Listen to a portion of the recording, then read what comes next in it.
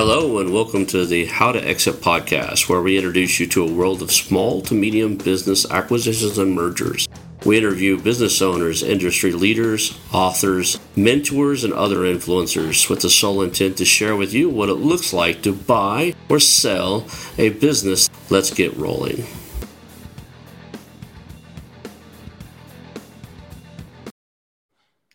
Hello and welcome to the How2Exit podcast. Today I'm here with Brent Parker, founder and managing partner of Vizion Capital, a micro PE firm first focused on blue-collar enterprises. Welcome, Brent. Thank you for being on the show today, man. Yeah, thanks for having me. Yeah, so I everybody that watches the show, and they know what my first question is always going to be, kind of your origin story, man. You were born, mom had you, you roamed around, and then all of a sudden you find yourself on a mergers and acquisitions podcast. How did you get here? How did you end up on my show today? All right. Well, a lot of groundwork there to cover, but I'll try to keep it brief. I'll give you the Cliff Notes version. So I kind of come from a family of entrepreneurs. I think I like to give credit to my grandpa. It all started back with him. He grew up in the Depression, and he started selling outboard motors in a Cadillac dealership in Nashville, North Carolina. So that was kind of the genesis of the Parker entrepreneurs. He moved to Orlando, Florida, opened up a boat dealership there. My dad took over the boat dealership. That was in our family for about 90 years. And so boating was just part of our lifestyle. I have two other brothers that are also in entrepreneurship. So our family rule was you had to go to college and make mistakes with somebody else's money before we came back and made mistakes with dad's money. So I was in college and my dad actually sold the business. So then I kind of had to chart a different path. So I got my accounting degree. I went and worked for Deloitte doing taxes for high net worth, for privately held companies. A lot of times you can get stuck on a big public company, but I positioned myself to work on the private companies so I could get exposure to, 50 or 60 different companies a year. And that was awesome. Learned a lot and gained a lot of experience there. And then I found it was time to go, and my brother found out about this Freedom Boat Club franchise. So I looked into that, and I was like, man, that's cool. And he's making a lot more money than I am and having a lot more fun than I am. So I quit my job, sold my house. At that time, we were living in Houston, Texas, and moved across the country to Virginia, a state that I'd never been to before, but thought it was a good idea to open up a business there. So we took a little bit of a risk, rolled the dice. And you know what? It was awesome. It worked out for us. So we moved to Virginia in 2017 and started a Freedom Boat Club franchise there. And I think the franchise told me that I was the fastest ever onboarded franchise because I was so excited. And luckily I had connections already in the industry. So I was able to source boats and find employees and sign a lease with a marina, and we were off. So so I did that for 5 years. We grew. That business model taught me a lot. We bought boats direct from manufacturers. I had a team of mechanics and dock staff and captains that would train people to use them, maintenance the boats, wash the boats, take care of everything on the back end. And then we would just sell a membership. And that was our revenue model. We'd sell a membership. People would pay an entry fee, monthly dues.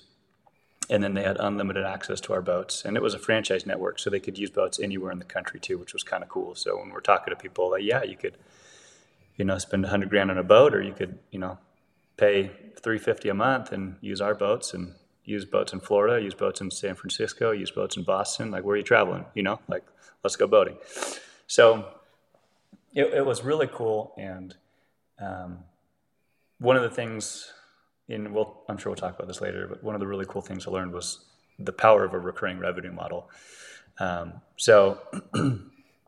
Anyways, did that for 5 years, and my family, my wife and I and kids, we thought it was time to move a little bit closer to family, so we moved back here to Utah.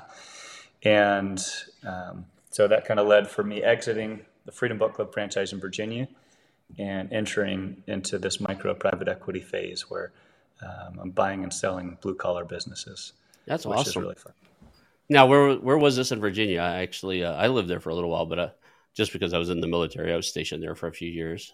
Oh, yeah. So we actually had 4 locations by the time we left, between Woodbridge all the way down to Richmond. So we had 2 in the Potomac River, 1 out in on Lake Anna by Charlottesville, where UVA is, and then one in downtown Richmond, right in the heart. It was so pretty. So.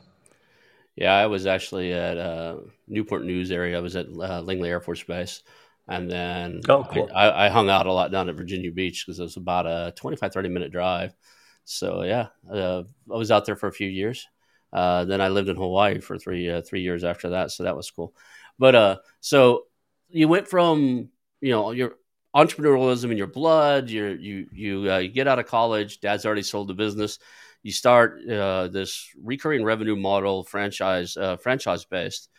What made the shift from like, okay, I'm going to buy a franchise that has systems, processes, and everything already together, to creating a micro PE firm where you're buying blue collar businesses, which in many cases, depending on the size, may or may not have such well developed standard operating procedures and everything. So what made the shift there? Is that just something that came available, or? Yeah. So, I mean, first of all, the franchise for me was a great first business. I learned a lot, right? Because you're kind of riding on the coattails of people that have been successful at it before you and giving you a game plan. So that was part of my education. And once I had learned that and felt confident in running a business and all the different facets of business, then I was like, you know what? I'm going to go search for industries where there's opportunities to implement these things that I've learned. And blue collar is one of those kind of like gold mines for opportunities.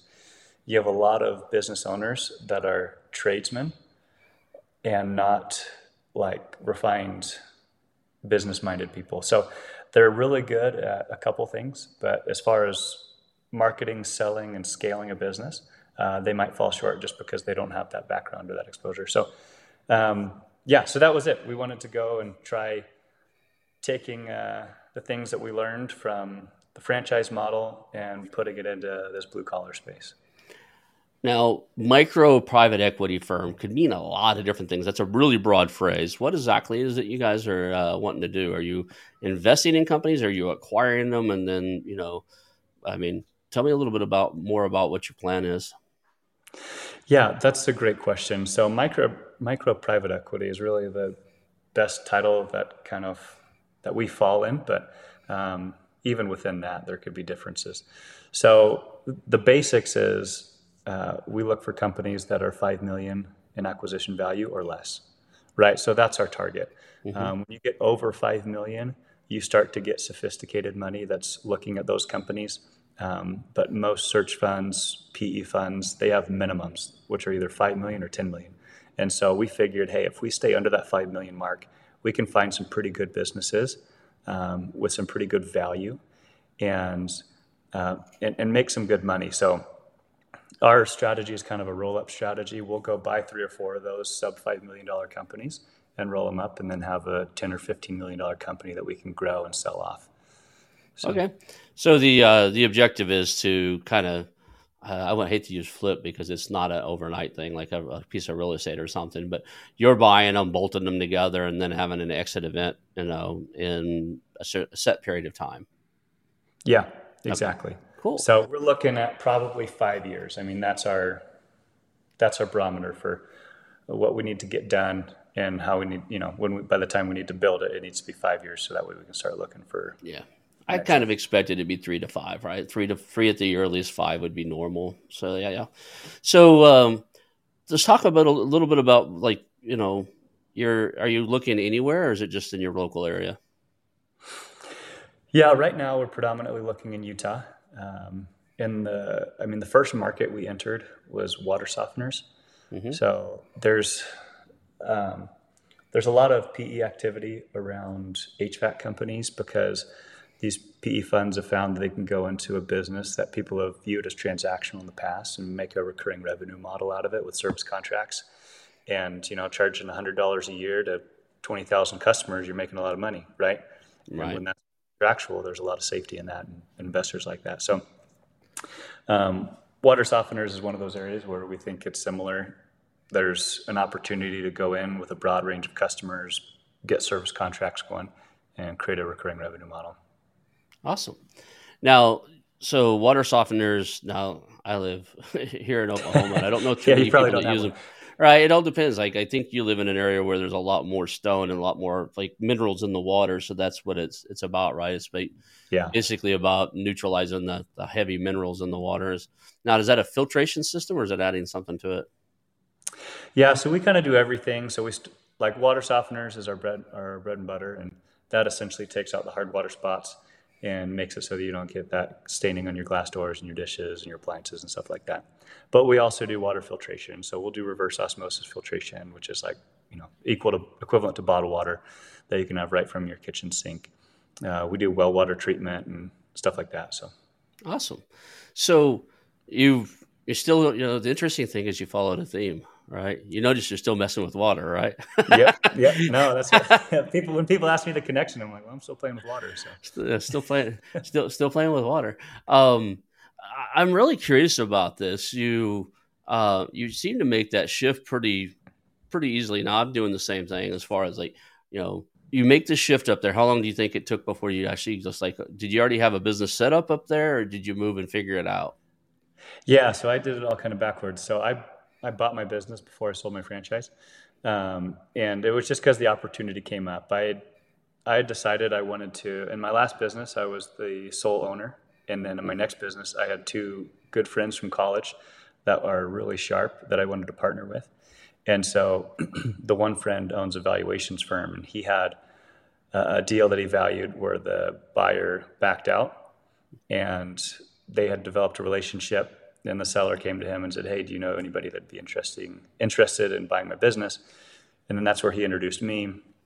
We kind of put our partnership together. I've been pitching my two friends on this idea for a couple years now, and it all moved pretty quick from there. So Awesome. Now, a micro PE firm, uh, I think that just tends to be, the size of deals you're doing, that 5 million or less, right? It doesn't have mhm. anything to do with how big you're going to give me on the other side. So I had Ace Chapman on here, and he's real big into that. I was telling you this before the show.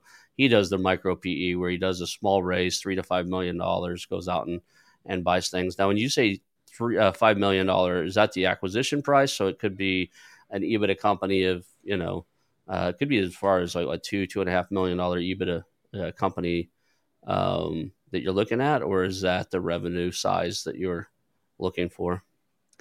Yeah. So typically, in this industry, you'll find a 3 to 5 times multiple on earnings, sellers' discretionary earnings. And so yeah, that's essentially what we bought. We bought an $800,000 EBITDA company at a 4 multiple, and Okay. that was under our 5 million mark. Well, that's the name of the game, right? Just a lot of people think this is a game of numbers and you're trying to buy EBITDA or you're trying to buy a revenue stream. And if you only look at it that way, you're missing this out. And this is a common theme for most of the last 4 or 5 shows where I talk about it anyway. It's the human element of this, right?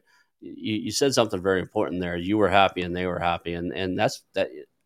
These deals fall apart so fast if one party's trying to get what they're trying to get and not hearing out the other party. So I love that you adapted, right? He wanted a certain multiple. You're like, okay, you can have that multiple. And it's kind of the old school rule of, he who sets the term, the other one sets the price. So it's if it's my price and your terms or your terms and my price, right? Yeah. So that's normally the rule of like the default rule of negotiations. So in your Right. case, you have a friend that had a valuation company. He valued the company, and were you at that valuation or close to it when you ended up at the end of the deal? Um, yeah. So I was a part of the due diligence, and I mean, he had told me what the valuation was prior to us entering due diligence, um, just as a means of like, hey, this is in the right size that we're looking for. Mm-hmm. And then what we did was we essentially delivered an LOI with a formula. So we said, hey, we'll do, this is our formula. It's kind of a weighted average seller's discretionary earnings. So we took 50% of 2020, 25% of 2019, and 25% of 2018, just to kind of eliminate any effect or mitigate any effect there could have been up or down due to COVID. And then we'll give you a 4 multiple. And so as a result, we had a really good baseline. And then when we got into due diligence, we drilled down, found that exact number, and then that's what the purchase price ended up being. It wasn't like we threw out a number, hey, we'll pay you. $4 million, we kind of laid out a formula, which I think is a little unique, but it ended up working well with this seller. No, I like it just because it opens up. It opens up the opportunity during due diligence to find something and have that number shift, and it kind of puts them on notice. Like, look, oh yeah, instead of saying I'll pay you, say your revenue is, or your EBITDA is $1 million, and I'll pay you 4x, I'll pay $4 million. You just say, if your letter of intent says we'll pay, 4x the audited EBITDA, and here's the criteria for what goes into that. That makes a huge difference, because then if they have brokers involved or other people involved and things were added in or adjusted that just don't make sense, and it happens a lot more than most people would imagine. If you're not an acquisition entrepreneur, just understand that a lot of times things are added in or moved around to make the number look bigger than it should be. So that gets adjusted out when we see it, right? Yeah. So I love the idea of putting that in. One of the last LOIs that I sent out was that way. I just put a formula in there mainly because I didn't have their books were so bad. I did not have the information I needed to make the number. So, and I really wanted the business, and I already had a forensic CPA team that could put the books back together the way it should. So it appeared to be something good there. So I wrote it up as like something like, look, we're going to, same thing. We're going to give you we're going to clean up your books. We're going to make the adjustments we're going to need. And we're both going to agree on it, that's what it looks like. We're going to both agree that that's what it's going to look like. And then I'm going to pay you a certain multiple on that finished number. And then they agreed beforehand verbally, and then we put that in the LOI. So it might be a little more common than we would expect, just because it's just logical to do that. So tell me a little bit about, like, what are you learning? Like, how long have you been doing this now? You've earned the private equity. I should have pulled up your profile ahead of time, looked at your LinkedIn to see when you started Vizion Capital. But how long has Vizion Capital been around? Yeah, so we're at our year anniversary this Awesome. month. So yeah. So you've been at it a year. You've made at least one acquisition, right? And and you're out there looking for others. What are you learning out there in this space that, like, man, I'm glad I've seen this now before I do my second one? Or is there any valuable lessons you're picking up along the way here? Yeah, I mean, valuable or not, a couple of lessons that I'm learning is, one, when you go in and acquire a company, you got to go at the pace the team is willing to let you go, right? So there's existing employees with existing processes, and as the buyer, you obviously see opportunity, right? So that means change. You see changes that you want to come in and make. But what we found is to, have all those ideas, but then let your team help you set the pace. Because if we had, 10 ideas and then just tried to ram it down everybody's throat, we'd lose all of our employees. And then we'd be stuck with, a business with brand new owners and brand new employees. And those employees have a wealth of knowledge that we want to keep and utilize. And so we kind of have to, leverage that and also go at their speed. So that's been one of the things that I've learned is go at their speed. And and then, but as a result, we've been able to maintain 100% of our employees. It's been pretty cool.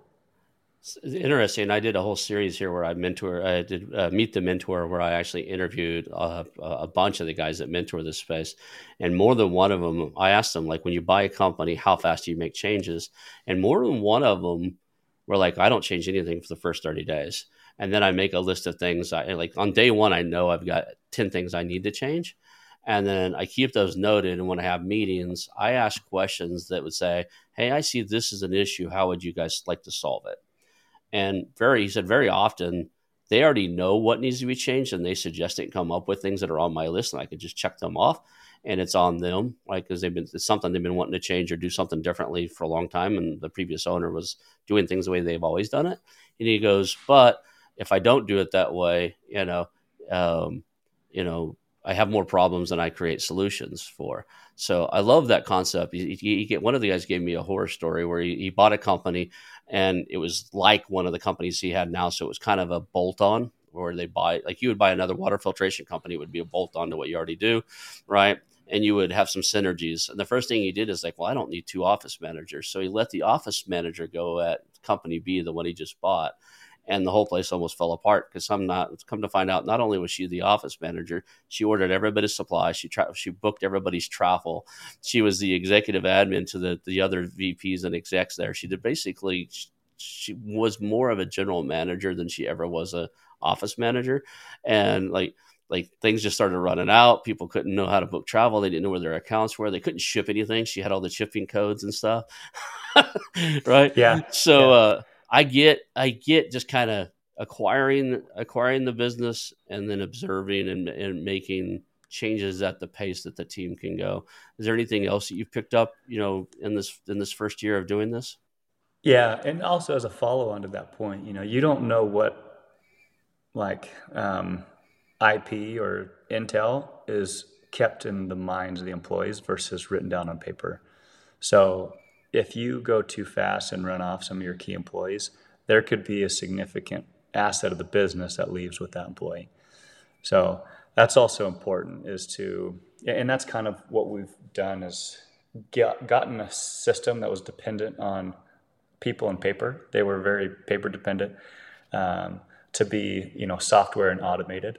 Still using the same people, but it made their job easier and it got all the processes kind of out of their brains and into a system that will kind of live on beyond them if they ever choose to leave. So Now you guys call yourself a PE firm. Did you actually go out and create like a private placement memorandum, do a round of funding, raise funds?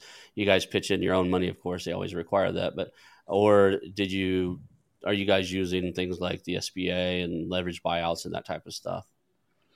yeah, that's a really good question. So we just used our own money and then got an SBA loan. So self-funded, and eventually we might need to go out and raise funds. But I think for the first few acquisitions, we'll probably be able to maintain it just internally with the partners. Awesome. Now, how did you like the process of the SBA loan? Because I heard closing. I had one of the guys on here. That's all he does. He was actually last week. We talked to a guy who he facilitates SBA loans, and even he said closing one is an ordeal. Yes. No, it's terrible. Like there are many other things in life I'd prefer to sit through or endure than an SBA loan application. It was pretty miserable. Luckily, my business partner that does valuations, he's really good at paperwork and all that kind of stuff. So he carried a large part of it. And then my other partner is an M&A attorney. So he was also able to help us out there. But man, no, it was difficult and it was slow. But it was, in my opinion, it was worth it. Well, I don't know. If somebody had private money and offered me 0.5% more without all the paperwork, I probably would have taken that. But we got a good interest rate. The money came through, so it's one of those things. Once you've gone through the ringer, you kind of forget some of the bad. But yeah, I remember, it delayed our closing. I flew out. They said, okay, we'll be ready to close on the 14th. I flew out to Utah. I was still living in Virginia. And geez, it was 2 weeks later. I had to postpone my flight. I brought my family with me. We were out here just because they couldn't get it closed in time. So it's always the case. That's interesting. You said you'd paid more. I had a real estate investment group, and somebody said, well, how many bank loans do you have? I was like, I've never taken a bank loan. Why would you do that? I said, they take too long to close. I'm buying foreclosures. Once the bank says yes, I have like 30 days or less to close, right? I've seen a lot of short sales and foreclosure type of sales bust because, like, I bought a bunch of them, as a matter of fact, that bust because the banks failed to close in time, right? So yeah. I used to train the local closing companies around here. Hey, I've got money lined up. If you've got a deal that busts, call me and I can close within 4 to 5 hours if you can get the bank to say okay, right? Yeah. I just wire them, and it wasn't just my money. Somebody said, well, how much you paying your investors, like people who loan you money to buy the houses? I said between 9 and 10%. He goes, but you can get investor loans at 6 or 7%. I was like, all day long. But then I got to wait 45 days and half my deals are gone. So I laughed hard because in all the years I ran my real estate investment group, I never took a single bank loan ever. So it's funny as all the real estate I own, I've never had a mortgage that was mine. Right. To this day, I paid cash for the house I live in, which is just a little farmhouse. And we primarily travel around and live in a tiny home when we move. So we have one of those too, which we pay cash for. But I've never taken a formal mortgage. It's always through private lenders and through raising money and stuff. So I totally get that concept of stuff. I'd pay a point or more or a half a point or Yeah. more, not to have to deal with it. And sometimes there are deals you're going to run across, and that's a good thing to put out there because that you're willing to pay a little bit more for an investor, because somebody might hear that. There are deals that if you try to do SBA on, are going to bust. You run into a 75-year-old, company or 75-year-old business owner who has medical conditions, and you tell him it takes 4 to 10 weeks or 4 to 12 weeks for a SBA loan to close, he might choose the next buyer. I've known more than one broker friend that has said, "Oh yeah, it happens all the time." Yeah. And it's so funny that you say that. A friend of mine had a small deal. He was selling a business for $150,000, and the buyers were getting an SBA loan, and it took them literally 6 extra weeks beyond what they said. And they had they were going on a big vacation to Hawaii. They filed the paperwork. They signed the paperwork, depending on the closing of the loan. And they thought that was going to happen while they were out on this month-long vacation. And man, they were back home before it closed, so. Anyways, there's something to speed of capital. So velocity of money, right? There's something to the speed of it. So if you're listening out there and you're thinking, I'm going to buy a business, I'm going to use an SBA loan, that's awesome. Do it. I got people that can help you out doing it. Just understand whatever you think it's going to close at, add about 6 to 8 weeks onto it, because just to be safe, it's very possibly going to have 6 to 8 weeks at the end of you jumping through red tape. The other thing you want to know inside of that space, and I'm sure that you're going to personally guarantee everything you got against it. Yep. No, absolutely. My house has a personal guarantee on it. No, they love to tie you up with personal guarantees. So, and if you're new to them, it feels really scary. But when you've been in entrepreneurship for a little while, you kind of get used to them. So, funny is I'm resistant to it. Everything I own is in trust and everything else to protect it and make sure it's safe. And like if something happens to me or whatever, one of the business I own, it can't bleed into the others. So to personal guarantee across multiple trusts and LLCs and stuff would absolutely terrify me. And I've been in this space for a while. Yeah. Well, no, you look a lot smarter than me, so I'll try to take a page out of your book.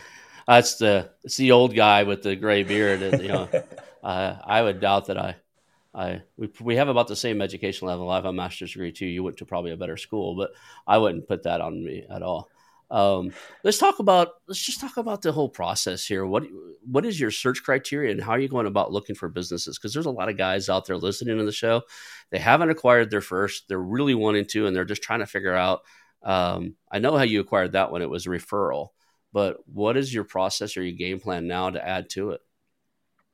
Yeah, there's different ways to go about it. Right now, for me, I'm in an industry. I've chosen it. And so now my next business, I'm just going to call the business owners, right? I'm going to look up on the internet. I'm going to Google water softener companies, and I'm going to call every one of them and see who's ready for a deal. And I'm going to prioritize by a few criteria that I can see online. But yeah, that's the way I'm going to do it. And anybody could do it realistically that way if you've picked an industry. A lot of times people have a hard time picking an industry right off the bat. And so my advice then is just network, right? Network with business brokers, with lawyers and attorneys. These are all people that are going to be having conversations when business owners are ready to sell or thinking about selling. And so networking is a great way to find business opportunities as well. As I've networked, I've had a bunch of opportunities come my way, and not that I've taken all of them or many of them, but as you network, they start to flow. So don't overlook LinkedIn. I tell you what, we did a roll up last year for marketing agencies, and we sourced every single one of them. I say every single, about 95% of them were sourced through LinkedIn, and in a matter of less than 200 days, I always say around 200 days, but it was like 187 if you want to get technical. I guess it depends on who you ask when we started sourcing, but there's a little variance there. But I hate when people call me out stuff, so I end up correcting myself a bunch of things. It only took 150 days, or whatever. But somewhere in that. So none of the numbers I say are factual or accurate. I'm just guessing here. Just a But disclaimer there. there's my disclaimer. But I have a stack of over 200. I think it was 211 marketing agencies in that time frame, and it was all sourced through reaching out on LinkedIn to markets. And you've got to remember, marketing agencies are predominantly on LinkedIn because they're using it, right? So they're easy to reach. Now, water softening companies, I just did a search while we were talking, and it includes all their employees. But I'm personally connected to, if you know how LinkedIn search works, because you only get to go to your first, second, and third. I'm personally connected to 6,500 people who have water softener in their title somewhere, right? So it might be a CEO of a water softening company, or this one, like the one I'm looking, water softener engineer, general manager at CO2 water softener. Like, I've got a bunch of these people in here, but that's huge in the fact that you could go, hey, we just acquired One World. The comment is you can make connections inside of LinkedIn, like you're networking, and just start with a very soft approach. Hey, we bought one. We want to be connected to other people in the industry. We'd be willing to acquire others. Who do you know? Type of thing. And I would be surprised if you couldn't connect to, probably, if you reached out to every one of these guys, 6,500 of them that I see, and not just that phrase alone. I would be surprised if you don't get at least a 30 or 40% just connection rate, where you're connected to the industry at that point. And then it's just a matter of just keeping the word out that you're on the prowl, right? Because everything changes with time and circumstances. It was my favorite saying inside of the real estate business, and it still holds true here. Somebody might see your post, and I've had people, I tried direct mail, I tried a bunch of other stuff inside of the space, and people respond 4 or 5 months later. They write down your name, your number, your information, because they're thinking, I don't want to sell now, but man, I might. And then they start jotting that information down, right? I have notes around here of people who, like, I caught something on their LinkedIn and say, I might sell this soon. So I reached out to them, like, yeah, not quite yet. So I got notes on my CRM says, call this guy in 6 months, right? Yeah. But same thing goes here. I honestly think you could have a big one, a big connection. The other thing I would suggest, and just because I specialize in finding stuff, I have friends that I'm finding stuff for, and that's kind of what I do. I find businesses, and this one of the reasons the show exists is so I get opportunities brought to me. The other one is going to your industry. Like, if I'm looking for manufacturers in Oklahoma, there is a Oklahoma Manufacturers Association, right? I guarantee there may or may not be a water softener association, but there's some type of manufacturing association similar to it or connected to it. And you get in there, you get connected, you start talking to the people in the industry, and just keep the word out. That's like, I'm looking for other opportunities in this space, and they'll be there. So. Yeah, no, networking is huge. And it's as you also introduce the idea to people, even if they weren't thinking about it before, once you introduce it to them, they're not going to forget it, right? And that's what happens. You plant the seed. A year later, that person is probably going to be ready as you keep nurturing that seed. Now, if you're looking at this and you're looking at, like, I'm going to buy other water filtration company or water softening companies, are you also looking at water filtration or other products along that line? Yeah, so I think we're going to be selective with things that are either residential or commercial that we can have service contracts for. So, water filtration is great because we need to go change filters, every 6 to 12 months. Water softener, same thing. We need to go do, resin cleaning and, check the settings and things like that. So those are the things that we're going to focus on. But anything within that spectrum we'd be interested in. I just like to brainstorm ideas, and this is a fun avenue to do that. What about pool service companies? If you think about it, they have filtration systems, right? They're for sale everywhere. You can buy pool routes, like the cleaning the routes and stuff for 1X. Yeah. You can buy these routes up for 1X. They're all over the place. That's one of the only ones I've ever seen that predominantly sell for 1X revenue. So a pool route's generating, $150,000 a year in revenue, and I said 1X, whatever, it was 1X seller's discretionary earnings. Let's say it's pretty profitable. These things are pretty profitable. So that, at 150,000, they're probably doing 120 to 130 in their seller's discretionary earnings, and you can buy it for 120, 130 all day long. And then they're just all over. They're represented by brokers or personal. But if you think about it, it's service contract, it's water. There's filters and other systems to put in place, and then it's pretty easy to upsell them. Hey, the water we put in here is pretty hard. You need a hot water softener before we put it in through this chemical system, right? Like you're killing your filtration because the water's too hard coming into it. So it might be a cross sell and upsell event. So that's one thing I was thinking about. And the other thing is would you consider buying one of the manufacturers of a product you use in your supply chain, like the filters, right? If you bought the filter producing company or the wholesaler that wholesales the filters, one of the things to expand on businesses often would be like to look at your suppliers. Is that something you would be Yeah. interested in? You know, for me, I'm open to all ideas, but what we have kind of a thesis, we have a goal. And so Mm-hmm. anything that falls within that, then we'd be interested in entertaining. So essentially, we're interested in rolling up and creating an opportunity by taking a transactional business and converting it into some percentage. I understand it's not going to be 100%, but some percentage of a recurring revenue business. So anything within that, we'd be interested in entertaining. And if a manufacturer did fall into that, it would be, we'd grown to a much larger scale and we would capture huge efficiencies by doing it. I think we kind of view the end in mind. Hey, how's this going to help us sell the company or the companies?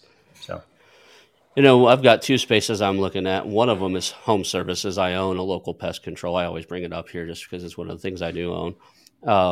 But other home services, like your water softener company, would be considered home services. You could, and I'm a big fan. I'm from the real estate world, so I'm also a big fan of recurring yeah. revenue. Creating that. So, like I have a lot of my clients in that pest control company are like Airbnb clients, and we go check. We do an inspection and a cracks and crevices touch up almost Mm-hmm. monthly on a lot of them. Just we go in and inspect them for bed bugs, and then since they have people moving in and out, we'll hit the cracks and crevices.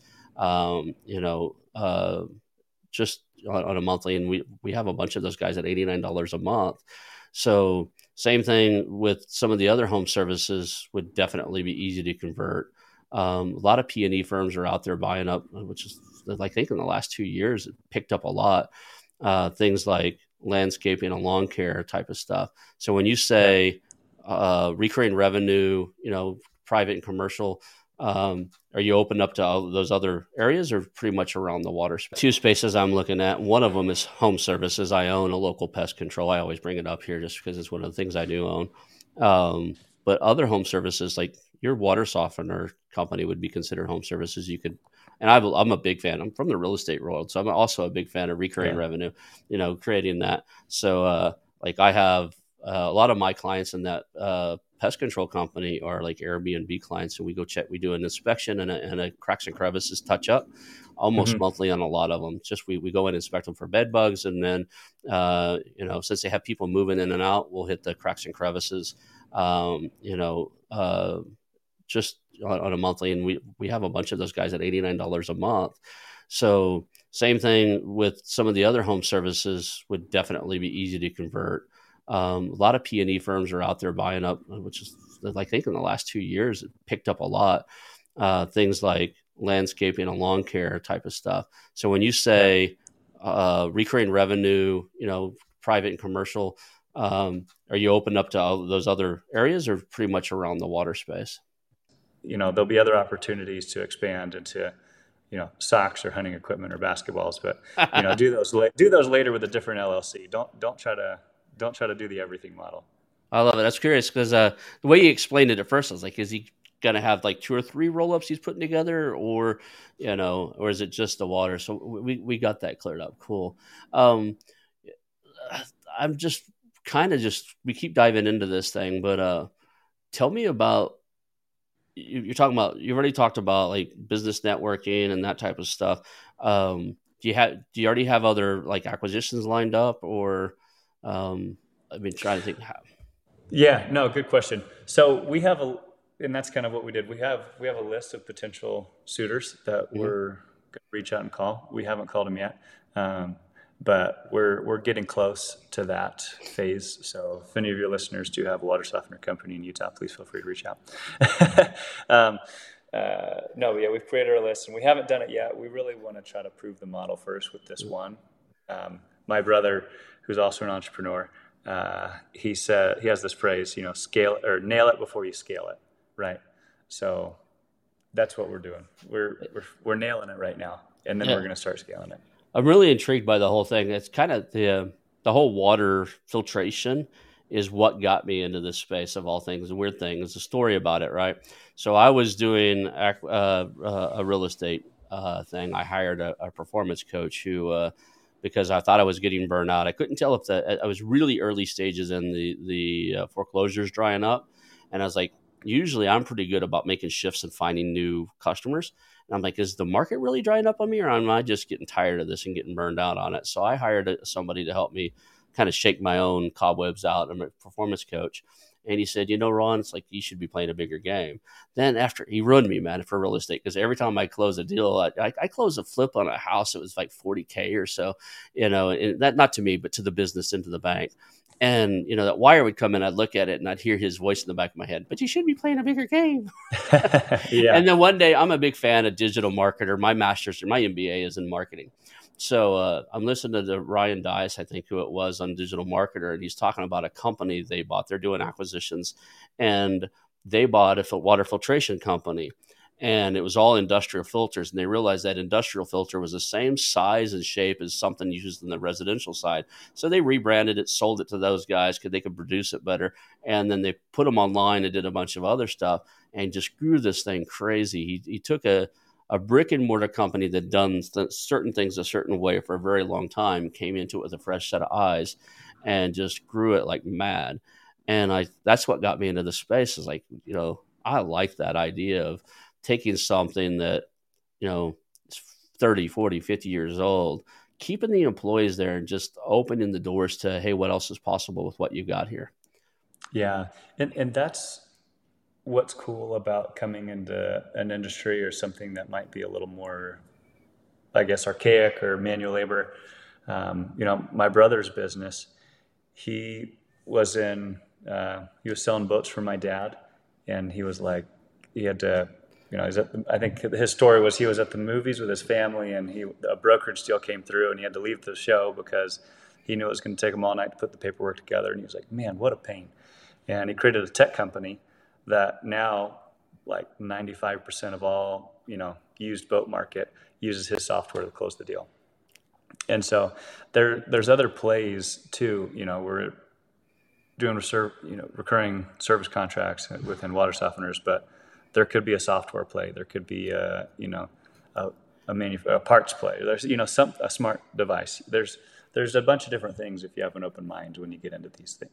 I bet there is. You think about it. So I came from, if you looked at my background, I came from the tech industry before and running huge data centers. And the cool thing about, even back, and I'm going to date myself here, I moved here in 2007, so that was the last tech job I had, right? And even back then, the big servers and equipment, like EMC equipment and stuff, they actually had a phone line, built into them, and they would call out for maintenance. So we would be working, and all of a sudden, the EMC repair guys would come here and we're like, what are you up to? And like, oh, no, our NOC knew it. Like, I didn't potentially know, but our network operations system was aware because they see in the alert, but they didn't bother because they knew EMC got the same thing, would send their tech over.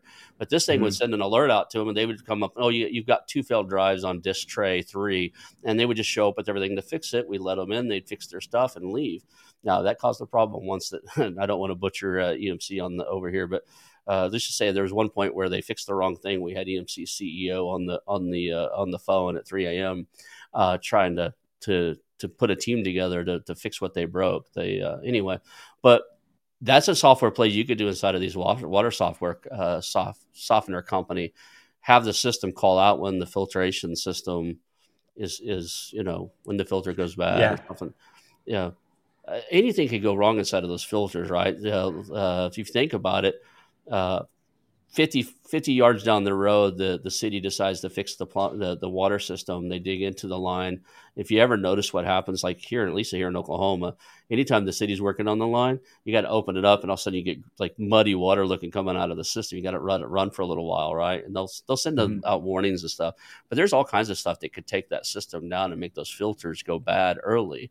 And having a software play inside of that would probably be cool. So, some type of what do you call it? There's a name for it where there's not lights out management like on the old school computers, but like intelligent device, something that could censor the water flow or something, realize there's something wrong. Yeah. No, I love it. Yeah, there's a lot of opportunities like that. So, what are your what is your biggest concern if somebody called you today and said, I've got this company, it does, in your space, it does water filtration. We've been around for 10 years. What would be the type of things you would be wanting to know from that owner right away? Well, are there other buying criteria other than, numbers that make sense to you? Yeah, team and culture, right? So I'm a big believer in building the right team and also the right culture within your company. So especially in this industry, you just want to get a chance. Team and culture are going to fit with the existing team and culture that we have going. Because what you want is when you do a roll up, you want a cohesive company. You don't want these independent companies, or else it doesn't function as well. So, there's other outside factors that we would look at. Market reach, size of the customer database, and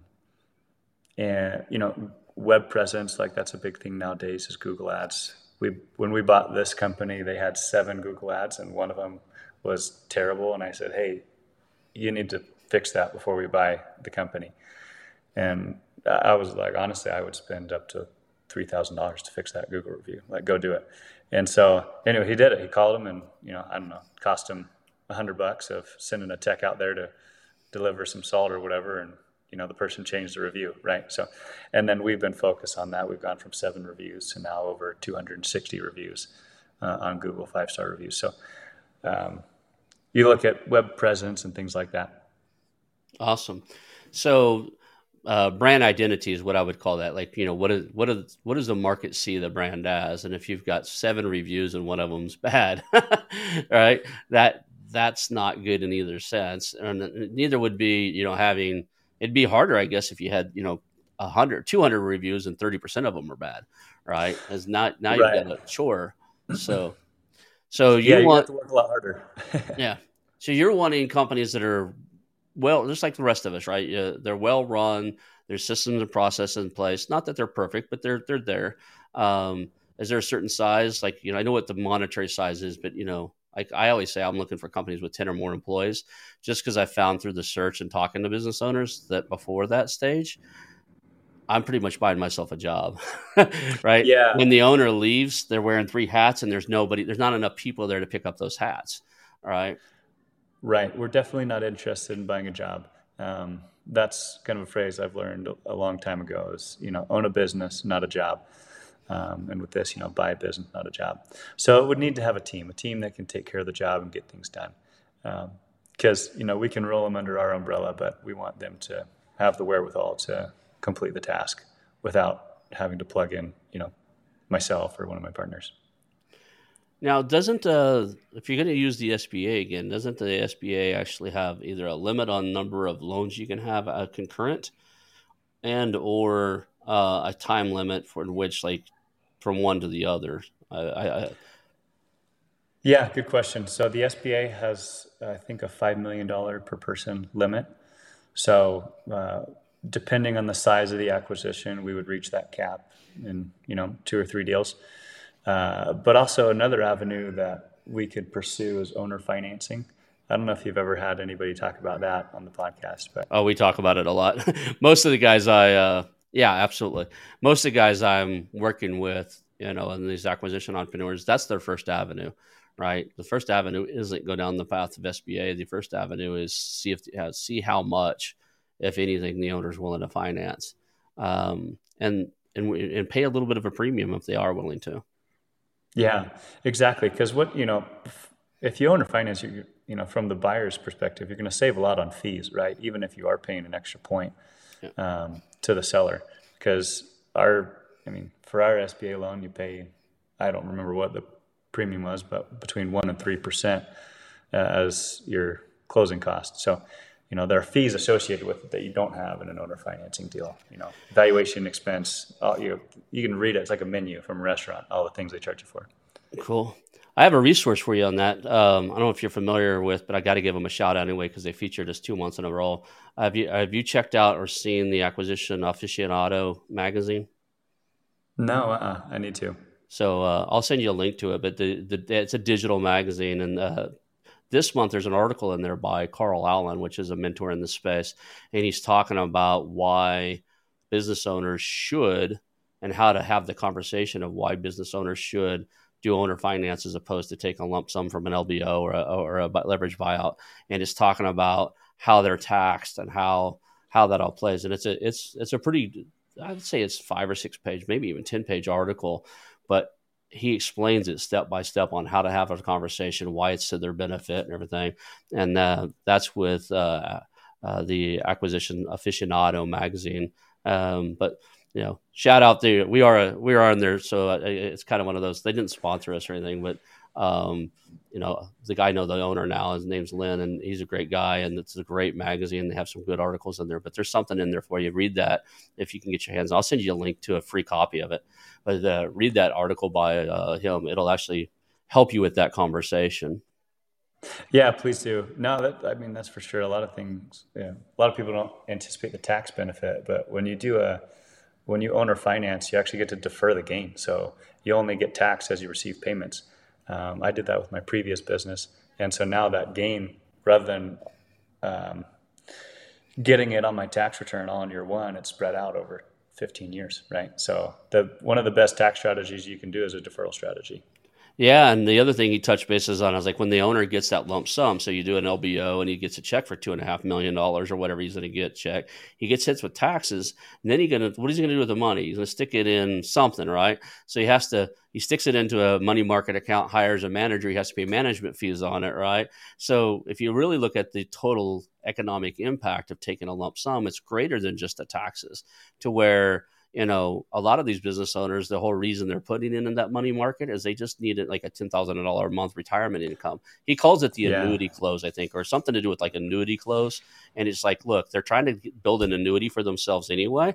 So just give it to them as part of the transaction.